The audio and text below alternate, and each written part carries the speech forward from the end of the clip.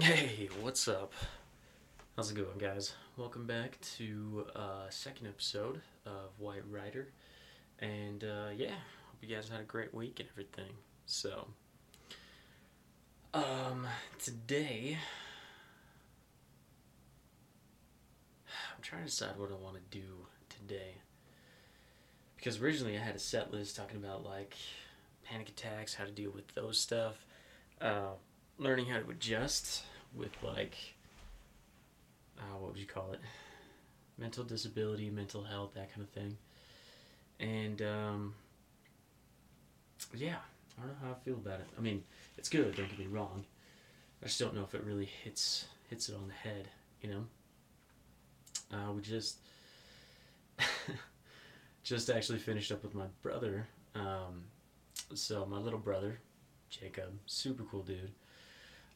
He's driving my car right now because he doesn't have. Well, he got in an accident. He doesn't have his car anymore.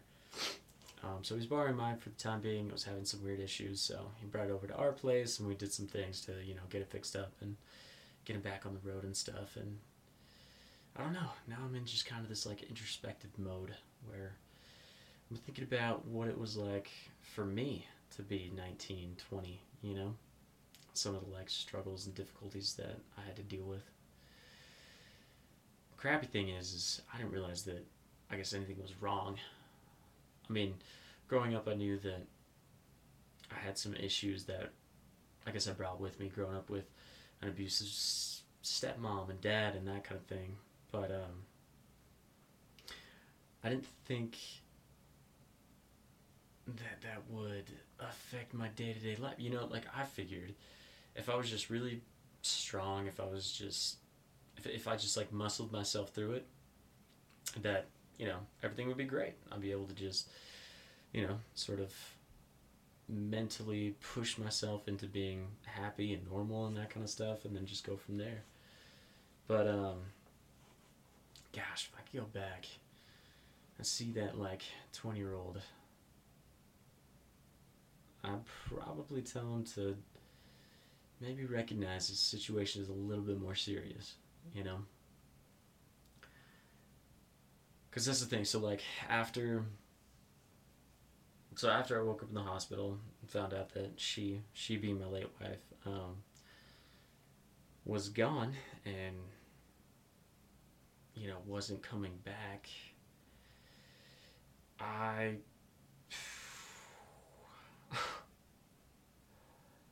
went to some pretty dark places. And, there were some times where I thought that the world would be better off without me, you know? And here's the nice thing about hospitals is that you're there. You're already there. You're already at the place where people take care of you, and when they hear you say stuff, when they're answering questions, they can sort of lift an eyebrow and be like, "Oh, huh. I wonder if that guy's in trouble because he's talking about stuff that I don't bring up at the dinner table. So let's maybe delve into this." And then you actually get the help that you need, right? Like I was able to be referred to a psychiatrist and a therapist, who I'm still working with right now, just to figure out all of this stuff because working with those guys, that's where I learned that that I suffer from major depressive disorder and PTSD. Stuff that I don't know. I just think it's so dumb, you know? Why me? Like why do I have to be one of the guys that has to like, talk to somebody about triggers and how my body goes into fight or flight response when something crazy goes down? Like I don't want to be that guy. I want to be the guy that's thinking about like what stock dividends to jump into and whether I'm rich enough and wide enough to own a boat. Like that's the kind of stuff that I want to be worried about. But no, I get to like keep a daily tracker of whether or not I've taken my like antidepressants, which I am keeping track of it. So a little pat on the back for myself on that regard. But yeah, and I guess that's kind of what I have on my set list. That what I have for my notes on what I want to talk about today is just I don't know having to deal with these like life changing things, if that makes sense. For example, like I'm a pilot. Like I hold a pilot's license. I used to rent planes every once in a while to go flying around and go see like really cool adventures and things like that. However, that's not the case anymore because I need to, like disclose that, if that makes sense. Disclose the prescriptions that I'm on and, go through sort of like an audit to have somebody that's higher and older and wiser than me determine whether I'm smart enough to fly a plane before I can get those qualifications reinstated. And that was never on my mind. Never did I calibrate or plan to have to, sort of finagle my way into reinstating my pilot's license. Like that's a reality that I'm still trying to process and figure out. And I'm sure everybody has sort of experienced that at one point in time, whether that be like moving career fields even when you didn't expect to do that, or losing a loved one. I mean, that's something that all of us experience at some point in time. So having to deal with that loss and adjust to that way of life, because it really is an adjustment. I mean, I hear about these families that like lose children, and I don't know how they continue to go to work and stuff. I'd probably just shut down and be like, you know what? I found the purpose of life, and the purpose is that there isn't a purpose. So I'm just gonna stay inside and I don't know, watch home videos until the second plague comes around or something like that. But again, I'm not, I guess, strong enough to handle something like that. So that's just more like a hypothetical. But yeah, this week was a lot of, I don't know, just learning to accept myself. Gosh, this sounds so ridiculous, man. Like I was supposed to come in here prepared and ready to, I don't know, tell stories and tell you guys about like what happened during the week and stuff like that. And instead, I'm honestly like self-reflecting right now. That's sort of what's going on, and it's cool. But I can do that on my own time. I don't need to be doing that on a podcast when I'm talking to other people. But I can already tell that I'm broken and sort of working some scratch. Yes, yeah, okay. That was one of the things that we wanted to talk about today. Was the being broken again, and not broken in like, oh, I can't ever be fixed again, and life is terrible, and how did this happen, and woe unto the good people and whatnot. But more of broken in the sense of we're kind of back at square one in terms of like learning to assimilate. So, story time. Once upon a time, there was this young dude that thought that him joining the military and dying as a hero in war would prove his parents wrong about who he was as a person. And though he did sign up for the military, he never actually, died in the middle of combat, showing us off his true colors and dying a hero. Instead, he went on deployment to like a humanitarian thing, helping out refugees in Syria and stuff. And, talking to a therapist during that time about, again, some of like the panic attacks and stuff that come up. And there was a lot of progress that was made there. That was the first time that I actually realized like, oh, okay, so my childhood was classified as sad, and there are people out there who actually have happy childhoods. Like, it's not like having a sad childhood is not the only option, which is what this person thought for a while.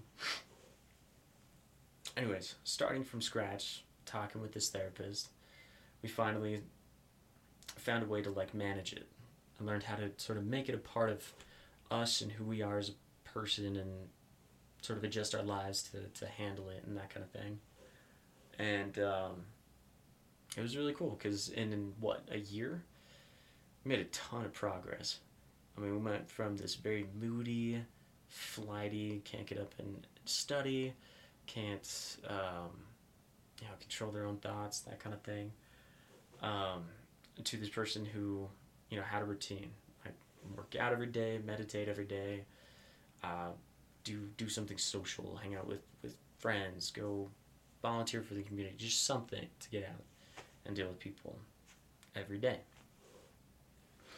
And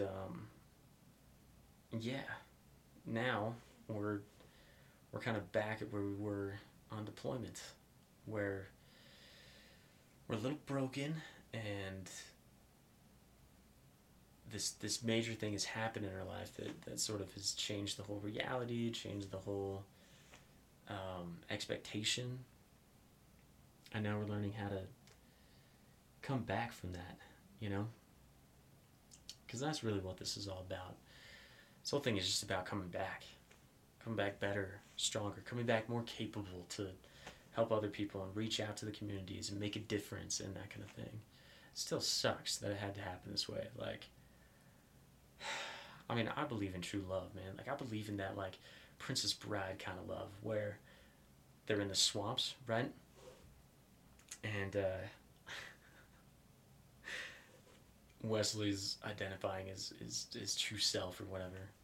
And she was like, "But I heard you were pillaged by the dread pirate robbers. And I thought you were dead." And he was like, I'm trying to remember what he says, because I really don't want to mess it up.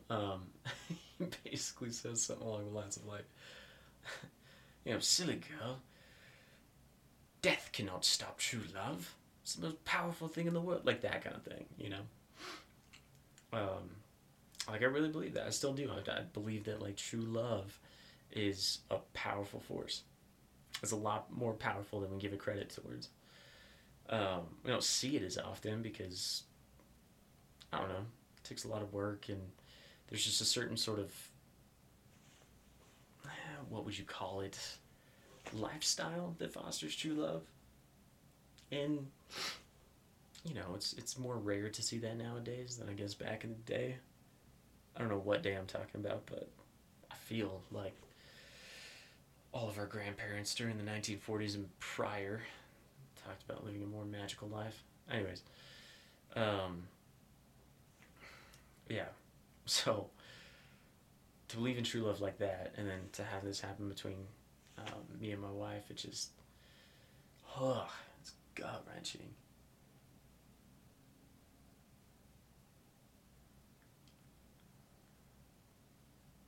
But I refuse to let this be the last chapter. So that's why we're here.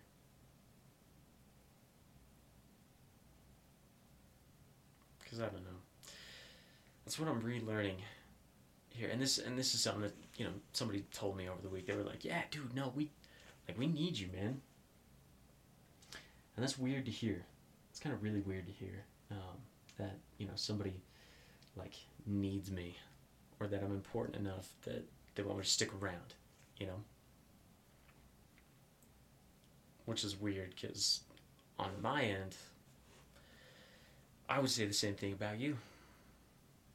And I'm not even being facetious, but like seriously, like we need you. Like the world needs you.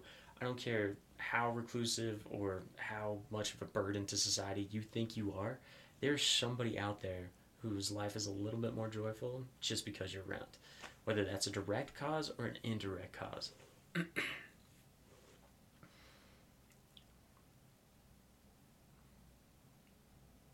Sorry, I'm just trying to think of a story here. Like, okay, I'll give you this one. So, working at Enterprise, it was a Saturday. It was a really busy Saturday, too. I don't know if everybody was like going to a convention or something like that, but we had guys just coming in for cars, and we didn't have any. Like, we were running out. There was this one guy that came in. He had been in an accident. He was looking to get a car, and I told him, I mean, if you want to wait till close and we can see if we have anything left over, then we could do it. But I don't have anything ready for you right now. Yeah, so he decided to wait, and he waited. We thought we had a car, but it didn't work out. And then somebody came in for their car that was reserved. So we almost had to kick out this guy who was in an accident. And then by some sort of grace, we ended up finding this insurance guy a car. And this whole process took about 2 hours. And that is an insane amount of time to wait for anything. I mean, doctor's appointments, even the DMV has better track record than like having somebody wait around for 2 hours doing what, TikTok, Facebook? I don't even know. Anyway, so we got this guy into a car, we pulled him off and everything, and his friend was sitting there on the curb, and I just passed him on the way back, and I was like, oh, dude, we got it. We finally got your guy a car. And, yeah, he just kind of gives me this fist bump, and he was like, yeah, #1 customer service guy right here. He's such a cool dude. I freaking miss that guy. And it was what, maybe a 5-second interaction or whatever, but oh my gosh, man, it made me feel so good about myself, and like everything that I was doing actually made a difference, you know? That's what I'm talking about. It's just those random little moments that like you perform either with other people or even like online or stuff like that, you know? That again, just bring joy to other people. And I'm so glad that we all get to be a part of that. You know, we get to be in a society where we're connected. And I do know that it's stressful. You know, there's challenges that come with living in like a modern sort of, what would you call it, digital age, that kind of thing. But I mean, keep in mind that nobody else has had this opportunity before. I mean, we can go back like, you know, hundreds of thousands of years to the first anthropological Homo sapiens that, what, drew pictures on a wall, that kind of thing. And here you can literally get on Facebook and like friend just thousands and thousands of people. It's kind of a cool concept when you think about it. I mean, never before have we been able to be, I'm going to say blessed or lucky or whatever, enough to be able to talk to people. Which is a little cheek and tongue, because I know there's some people that think it's kind of a burden that people can just say whatever they want. Like when people get on Facebook and talk about how they saw this weird graffiti thing on the gas station, how it made them rethink life. Don't get me wrong, it's important to them, but you know, when I'm scrolling through Facebook and I see some weird, I don't know what symbol it is on a cement thing, it's one of those like, huh, I don't get this. This does not speak to me. But yeah, everybody's got their own justifications. As why am I forgetting his name? Some sort of philosopher, which said nobody's crazy. You know, everybody has justification for why and what they do. So, yeah.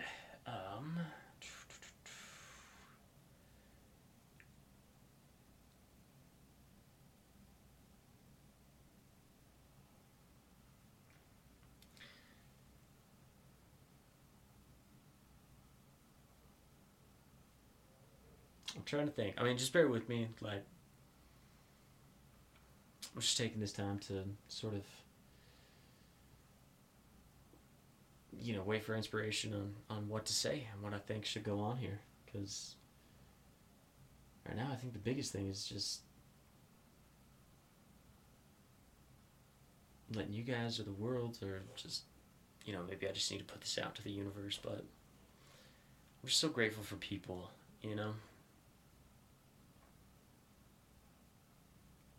I'm so grateful for my neighbor coming out today and just, you know, being like, dude, thank you so much for helping me out with this thing when, you know, I was struggling and stuff like that. Or little 5-year-old neighbor kid who was, you know, like, he's so funny, dude. He's like, Mr. White, I love you. And then he just like runs off. And I'm like, dude, you can't just be hitting me with that cuteness stuff. First of all, I don't like to cry in public. Second of all, I don't think I'm ready for this kind of small token of appreciation kind of stuff. or like my best friend, you know. The other day I was riding my motorcycle, tried to take a dirt road, didn't work. I wrecked, punched a hole in a part of the metal. Punched a hole in part of the engine that like leaked all the oil out. And yeah, called my best friend. He was in there with like an hour to just come give me a ride home with my bike and everything. That's special. I'm super grateful for that. Because it provides these small flashes of beauty that kind of get me through the long dark nights of, mourning and despair. Because that's really all I'm doing right now. Is just literally like living moment to moment. Like I can't do anything else. Honestly, there's no point in doing anything else. Like we had plans, we forecasted for the future, came up with ideas on how we wanted to start things, or move forward. And with all that gone, I mean, it almost feels like the future's gone. So, what more can you do than just focus on the now? Which is really cool. And again, that works for me. Like, I'm not a doctor. You got to do your own thing and figure this all out, figure out what works for you. But just know that I'm here with you. And, yeah. I know you guys are doing your best. And I appreciate it. The world's a little bit better place because of it, so. Yeah, just keep doing what you're doing, guys. And, yeah, we'll just move forward. We'll see how it goes. Anyways, appreciate you guys. See you later.